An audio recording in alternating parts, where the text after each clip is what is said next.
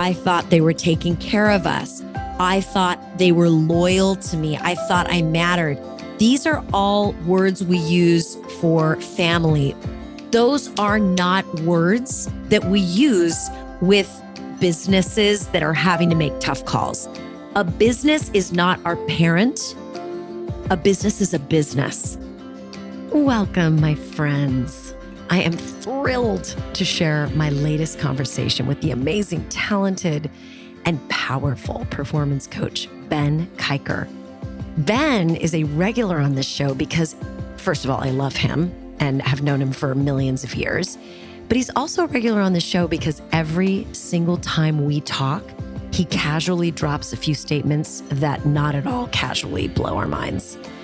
And today, Ben and I are talking about leadership, specifically brave and resilient leadership.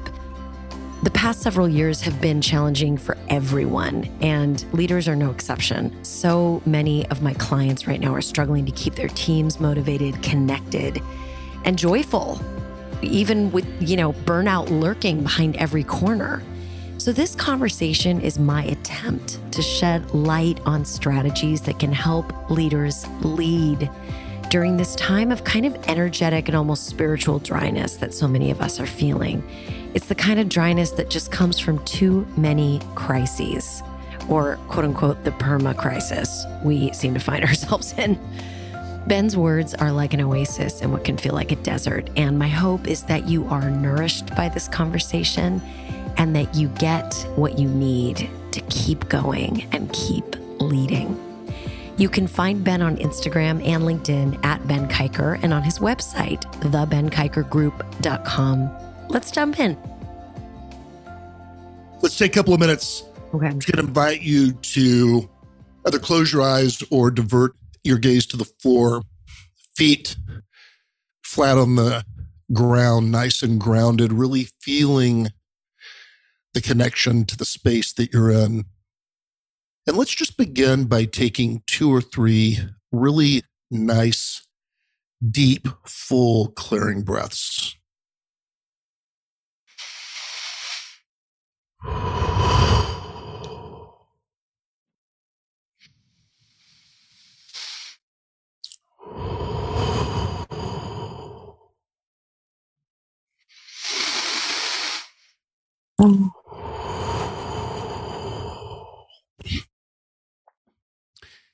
And as our breathing returns to a normal state, what a gift those clearing breaths are, a signal to our body that I'm here. I know you're there.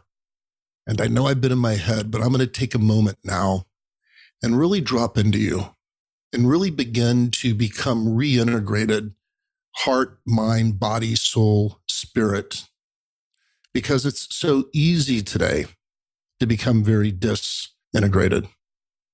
And we can remind ourselves that this 2 or 3 minutes that we're taking right now to simply pause, to pull up, and to create space is one of the most helpful self-renewal, self-replenishment practices that we can take at any time of the day or night.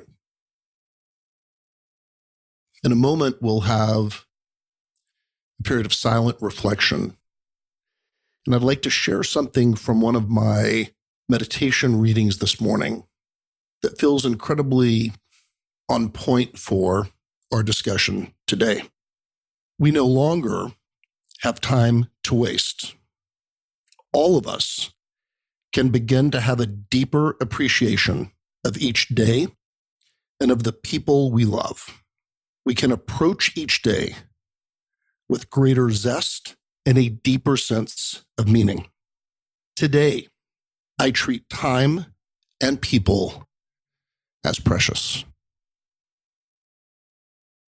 We'll have our period of silent reflection now, and then you'll hear the chime, and then we'll begin.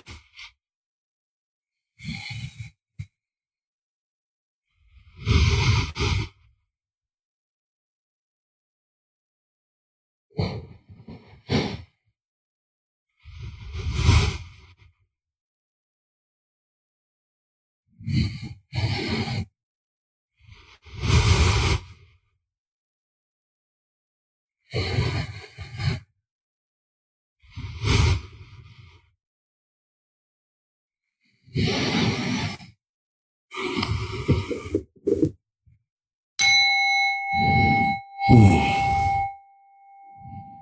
that, ladies and gentlemen, is Ben Kiker. I was using my silent reflection to just feel so much gratitude for you, Ben. Thank you for grounding us in that. You're welcome. It felt needed and necessary because it was a harried kind of morning. So thank you for that. Thank you for that. And isn't it a powerful reminder to know that we can do that at any point during the day? We can pause and pull up. We don't need a special room, special equipment, special things. We can just simply take that moment and pause. It also helps to have your voice, your baritone, gorgeous Ben voice. Like that also helps. But I agree with you. I totally agree with you. And actually, it's such a great grounding for this conversation because the thing that I wanted to get together and have a chat and do our thing about was it feels as though we're in this moment. And this podcast really is for leaders and their teams who have just come through the eye of the needle, right?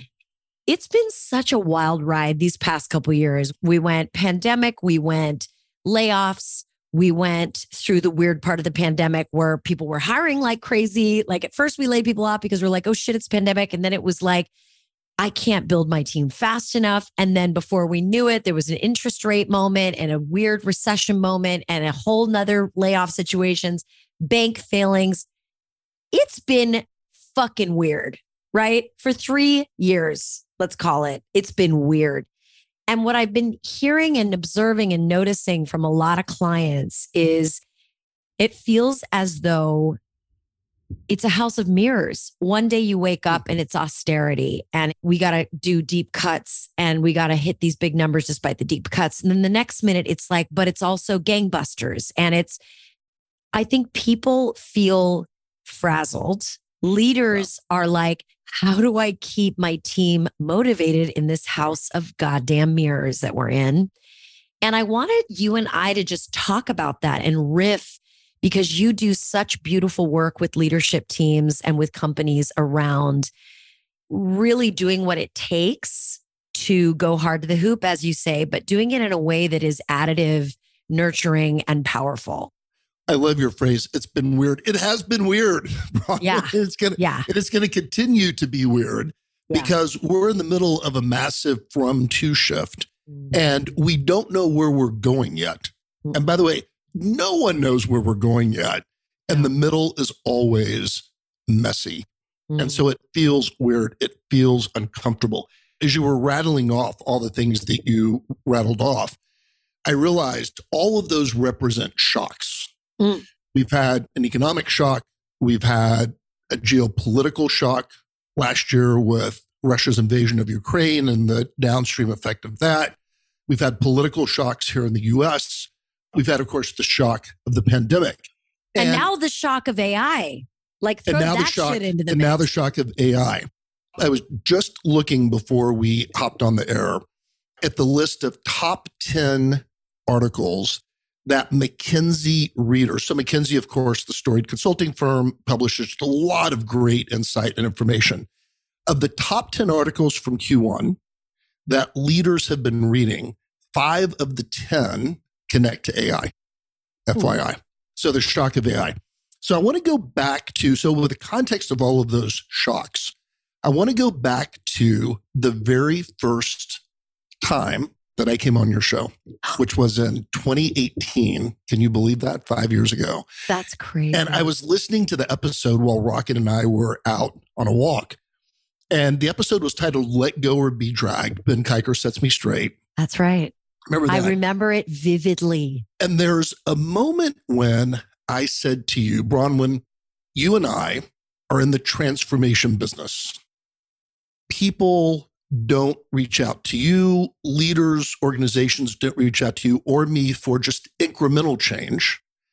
They reach out for transformative change. They are looking to make a profound shift that can lead to lasting change. That's the essence of what a transformation is. Yeah. And so I think of all the shocks that we've experienced since you and I recorded that episode. So my wish for today is for leaders who are in the middle of a transformation in their business, or leaders who are about to begin a transformation in their business, that this conversation, what you and I do, it yields interesting maybe practices, or maybe just ideas for someone to marinate on, and hopefully a little bit of inspiration along the way. Because we can't, with all of these shocks, we can't stand still. No. We have to continue to engage in meaningful transformation. I agree. And I think it's interesting when I think about the mix of human beings that make up a company, right? Like all of the humans that are in an organization. Each of us has a relationship or a pattern of behavior that gets triggered when there's shocks or changes. My husband is one of those like deeply Capricorn, linear, hyper functioning type A worker bees. And when there is a shock, it's like, whoa. And then he figures out where north is and he gets back to work. When I experience a shock, I'm like, well, it's the latest one because I was raised in so much chaos. Yeah. And I think that's also interesting. How do you relate to change, Ben? What's your vibe with change? Similar to you, I was raised in a little bit of chaos as well. There was a lot of love, but there was a lot of chaos. So I tend to have I don't think the right way to describe this. There probably is a little bit of a spike at the beginning of change. There probably is a little bit of the, oh shit, what are we going to do moment? Yeah. But then I very quickly begin to access all of my internal strengths and resources. Yes. And start looking at, okay, what's the attitude that I want to bring to the situation? Right? Yes. The actions that I want to take right now to, again, keep the ball moving down the field. Okay, wait. Now let's back up again because you're starting to get into the Ben Kiker. The Ben Kiker way? Yeah.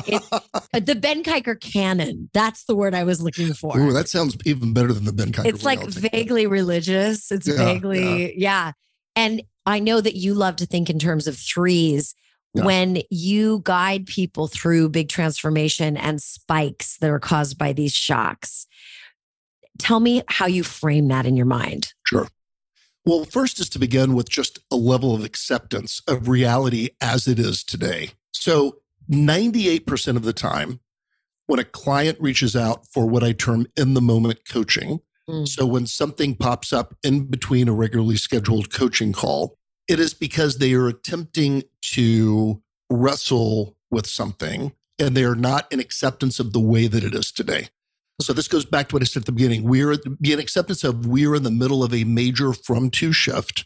Yeah. We don't know where we're going yet or where it's going to end up. And by the way, nobody knows where it's going to end up. So be in acceptance of that and be in acceptance of the fact that it is just the middle is always messy, as I mentioned before. Because if you can ground yourself in acceptance of the situation as it is today, then you have the ability to determine what attitude do I want to bring to the game and what action do I want to take. So I want to ask you about acceptance because I think a lot of the folks, because I worked with people during their transition of communicating difficult news during that last blip in job losses and all of that difficult stuff. And there's this moment that happens when a company has to do what it has to do. Companies are not families. They are not for profits. I mean, even nonprofits have to make tough calls. But sure. I think there is this moment where there's resistance to making difficult choices because it feels against the identity of the organization. We're humans and we work hard to create this beautiful culture. And when we have to let people go, there's this feeling of we're betraying ideals, we're betraying our identity, and there's grief there. Like when you work with people who are struggling with accepting, do you find that too? Because we're human and because we think in terms of tribe and family, that sometimes we mistake identity for just doing what needs to be done in the business. Like talk to that for a second. I mean, you've been C-level executive in several companies. Like you've been there, you've sat in that chair. And this is the fifth major economic shock of my career. so far. And mine too, because we're almost the same age. So thank you for that. We You're welcome. But I'm going to come back to that in a moment and what the responsibility is of leaders that have that experiences. Look, let me just net it out.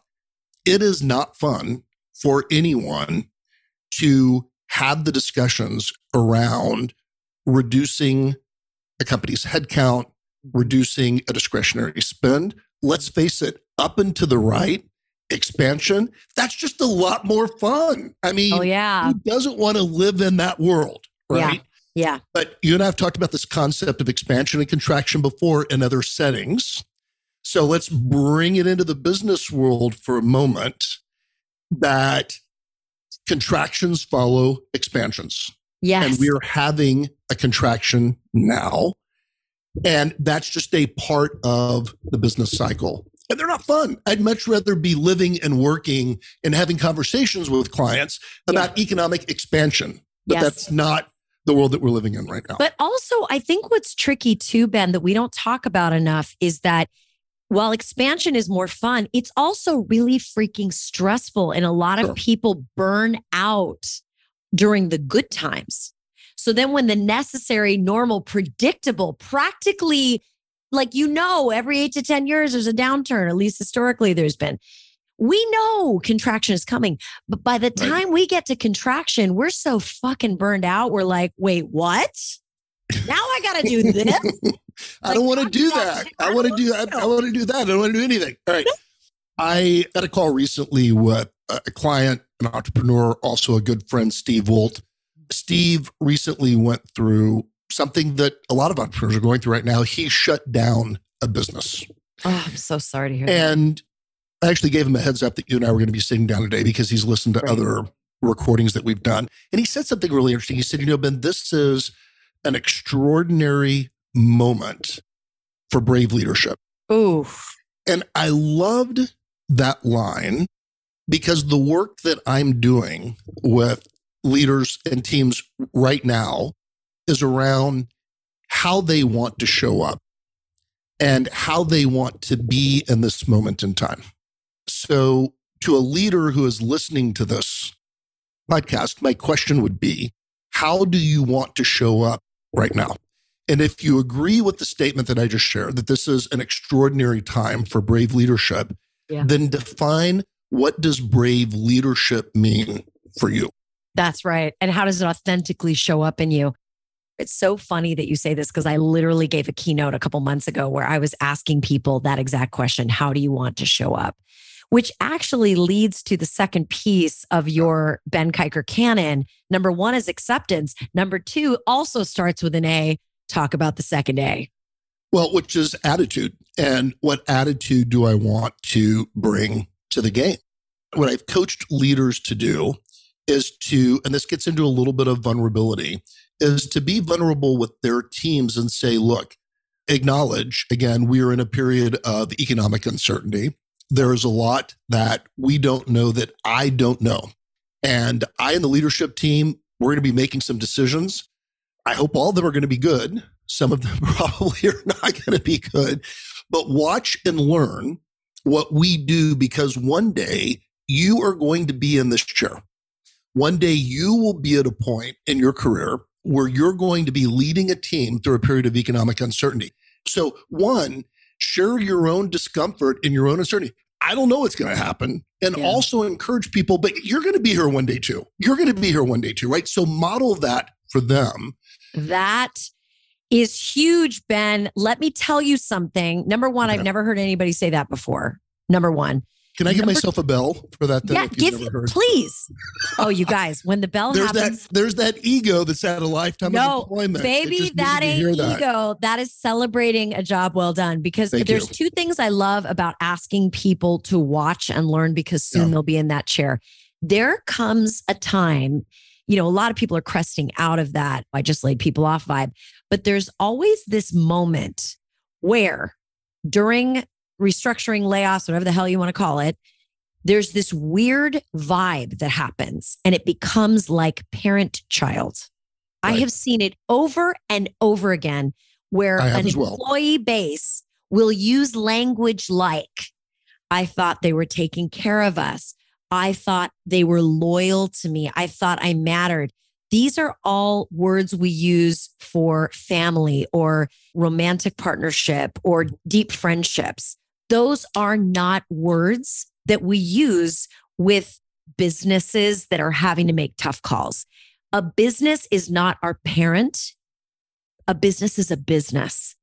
And it is loyal to us in that the really good companies are loyal to their people, aren't loyal by keeping the headcount too high and driving the business into the ground. They're loyal by helping them find other gigs. They're loyal by amplifying these people's LinkedIn profiles that get laid off. And when you tell people, if the people that remain, hey, watch because soon you'll be in this position, you're reminding them that we are all adults moving through this maturation process as leaders. Speak to that for a second. So I'm going to share two questions that every CEO and leadership team that I've worked with over the course of this year that has had to make some tough decisions that I encourage them to spend time marinating on. Question number one is 1 year from now, what do you and the leadership team want to remember about this moment in time? A moment when you had to make some very tough decisions. That's question number one. Question number two, 20 years from now, when the most junior member of your team, of your organization, maybe someone that you have never met and maybe never will meet, when they are in a leadership role and they remember this moment and they're facing a tough decision, what do you want them to remember about it? God damn, that is so good. And the reason why I share that is because the first economic shock that I experienced was the recession that came as a result of the first Gulf War. And I'll now let people do the math and remember when that was and start to put my age together. Was that the failing savings and loans moment? Well, that had happened just before. Okay, got it. So that didn't help. And then all of a sudden, everything froze when the first Gulf War began. So that was Norman Schwarzkopf. Correct. So we're talking late 80s, or it's actually 91. So I had literally just arrived in the Bay Area and accepted my first marketing role for a company here. And in a way, kind of fortunate timing, because by the time I got here, all hiring had been frozen in the company. So I literally just skated into town. And then business began to evaporate. And the company had a very tough decision to make. Do we lay off a big portion of the company, or do we go to a 4-day work week, which essentially means everyone's salary is being cut by 20%? And the leadership team made the decision to take the second route, cutting everybody to a 4-day work week to save 20%. And it turned out to be the right decision because within a year, business began to rebound. And so a lot of the talent that we needed to take advantage of growing business was still there. Wow. So I still look back at that moment in time when I was that early, just getting going in my career, watching leaders wrestle with this decision, the decision that they made, the way that they communicated it, the other ways that they surrounded to support employees. And I remember that as they did it right. They did it right. Yeah. So I share that story because if you're a leader today, you want them to go, man, you know what, man, that first gig I had and this economic thing happened and it was early 2023 and it was crazy and interest rates and all this stuff. And it was, man, we had a big, but you know what? We did it well. We did it well. I love that story. I love that example. And you realize that these things really are cyclical and they come and go. But let's cut to today, right? It's a few months later, and this will obviously air later than right now today. But the restructuring's already happened. The grief has been processed. The loss has been processed. And now it's back to execution and back to hitting big numbers. How might leaders keep teams motivated and keep the eye on the ball and reinvigorate and rebuild culture? All right. I got a couple of ideas, and I know you've got some too, but let me start with one that is so critical. So in the middle of the year, be very clear as a leadership team on what it will take to put an exclamation point on 2023. And don't say, well, just hitting the plan that we established at the beginning of the year. Because if you have eliminated people in the business or you've done some restructuring, that's not going to cut it. So be very clear with the team and lock arms that these are the 3 or 4, maybe 5 big rocks. These are the things that are the most critical, that when we as a team achieve these by the end of the year, it will not only help us feel good about this tough year, but it will give us the momentum going into 2024. Every leadership team should be having that conversation right now. And just so we're clear, that is a conversation you facilitate quite often. Am I right, Ben? All the time. Because think about it. The plans that companies built last fall to start, assuming their fiscal year is a calendar year, to start Jan 1 of this year, because of all these shocks that we've mentioned, those plans are already out of date. So companies have to go back and look and come back to what is critical to get done. And again, to punctuate this, there really are only a handful of things that an organization truly needs to do in order to wrap up the year in a big way and have that momentum going into 2024. I love that. I want to add to that with something counterintuitive that I think adds some dimensionality and balance to what you're saying too, which is I've been doing a lot of investigation into the importance of play. Yes. And I'm still trying to get my arms around the research, but there's been a tremendous amount of research around just how dangerous it is for creatures, animal and human, to be deprived of play. It causes animals and humans both to have reduced cognition, reduced ability to survive, to spot opportunities. And what worries me about the contracted nature of the past few years is that we have been living like in a psychological bunker between masks or COVID or political discourse in this country, wars, the doom scrolling, everybody predicting that AI is going to destroy all things. We have been in a hiding place, and our quote unquote play, the thing that we think is play as humans, is like Netflix, scrolling TikTok. We're losing our capacity to recharge our batteries with just literally playing. And I want to fold into the hearts and minds of leadership and teams that those team gatherings that seem so lame and so unnecessary and like, why the hell do we have to go to the da-da-da for the offsite? There's got to be opportunities for play still, because it's where we get creative. No, you're spot on. Of the probably a dozen leadership retreats and offsites that I've facilitated over the last, let's call it 18 months, since those things really started coming back and play in a big way, I've been very mindful of and of inserting opportunities to play and to also, Bronwyn, to just simply be. I did a leadership retreat for a client earlier this year with 24 leaders who had never been in the same room in person at the same time. So they had all come into these leadership roles during sort of COVID lockdown, coming out of lockdown time. They had never physically been in the same room together. And there were moments in the agenda that we just whacked to give time for them to just simply be and to discuss. And I will tell you, as I did my own reflection of that program, the moments when that team was just simply being and they were together were, I think, really the most beneficial at that time. That's amazing. So it's just a plug to, and again, I so get this because I was the executive that did this. When I'm going to bring my leadership team together, we're going to be together for 3 days, and we just jam so much content into it. And of course, we'll do the obligatory, let's go to the big dinner one night. Yes. We'll do like a half day escape. But every other time was so chocked full, chocked full. And so I really encourage leaders to not do that and to give that time for play. I think that's right. So much that depletes us now. And I'm going to share 2 stats that should give us pause. The first is 1 in 4 adults in this country will experience a mental illness this year, but only a third of them will get any help for it. So that's kind of like frightening wake up stat number 1. Yeah. Stat number 2 is Microsoft, through their work impact study late last year, found that 50% of all managers, people that are on the front lines that are working with our team members day in and day out, are burned out. 50%. 50%. So half of managers, frontline people managing teams, are burned out.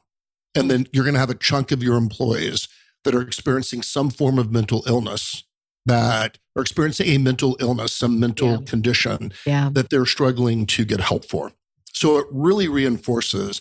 And I love that we're you the think walking about it in wounded terms of play, because I think about it in terms of how do I refuel and how do I replenish? Yeah. You said something to me really, I don't know if you remember this or not. This was back in those dark moments of the lockdown. We were jamming on something and you said, oh, I need a different word than self-care. Yes. You were very much on the, what do you, I'm like, it's refueling and replenishing. That's what it is. We have to refuel. The other reason why play is important, I want to loop back on that in a moment, is because it benefits our brain. We forget that our brain needs time to warm up. It needs fuel to recharge. It needs opportunities to rest. We still think about our body that way, but we don't think about our brain that way. And our brain needs those exact same capabilities as well, which is why doing something like playing a game without keeping score is helpful for our brain.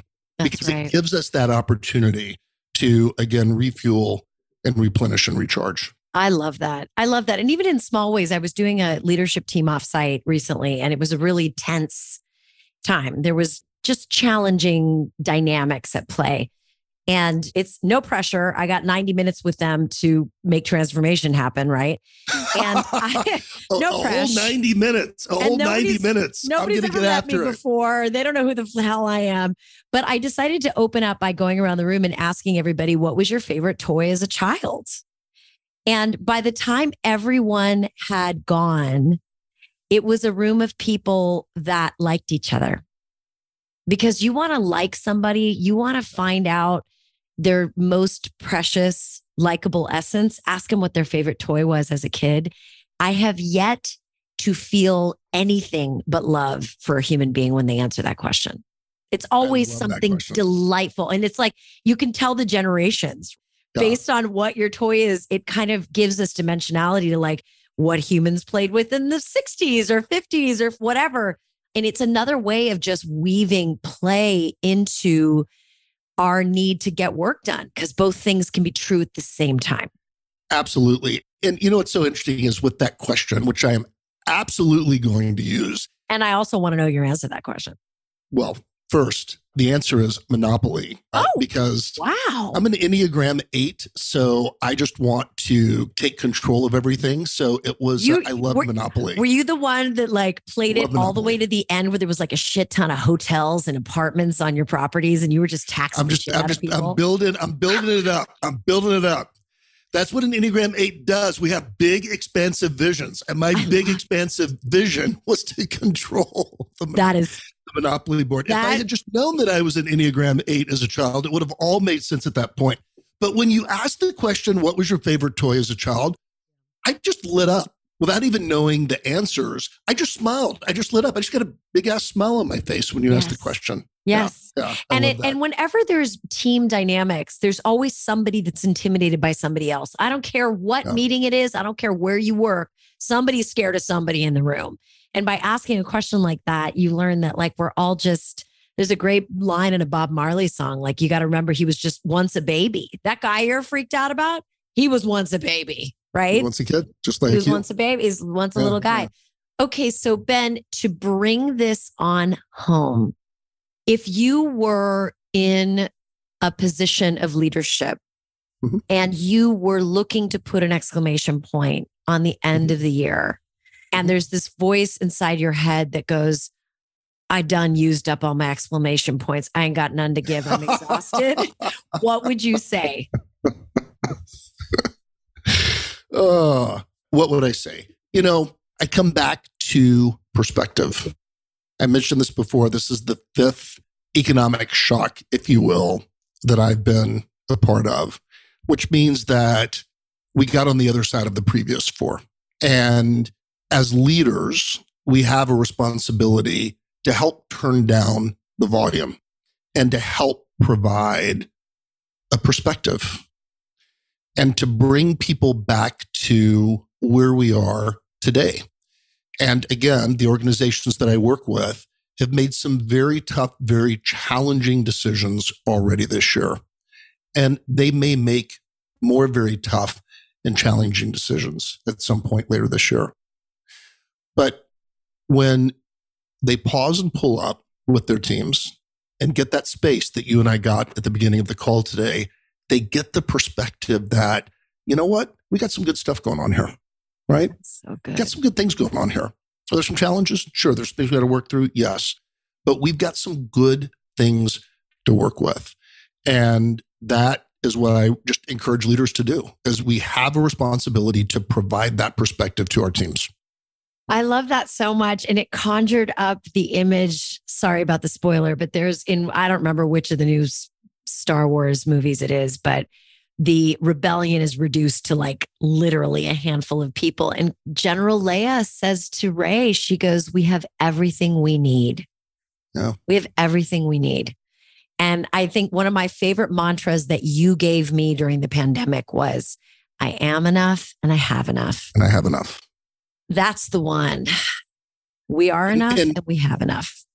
More than enough. Way more than enough. And there's something incredibly grounding about that statement that as leaders, we have to embody that and come back to that. And we have to help our teams experience that as well. Amen, Ben. Amen. Boy, I couldn't have said it better, my friend, as always. Ben, is this the 4th time you've been on my show or 5th? I actually think it's the 5th time. Yeah, I think it's 5th. I think it's You're the only person in the whole universe of 20 Minutes with Bronwyn that's been on here 5 times. 5 times. And you're in the top 2 guests I've ever had. Wow. Yeah. I can't even remember who the other top one is.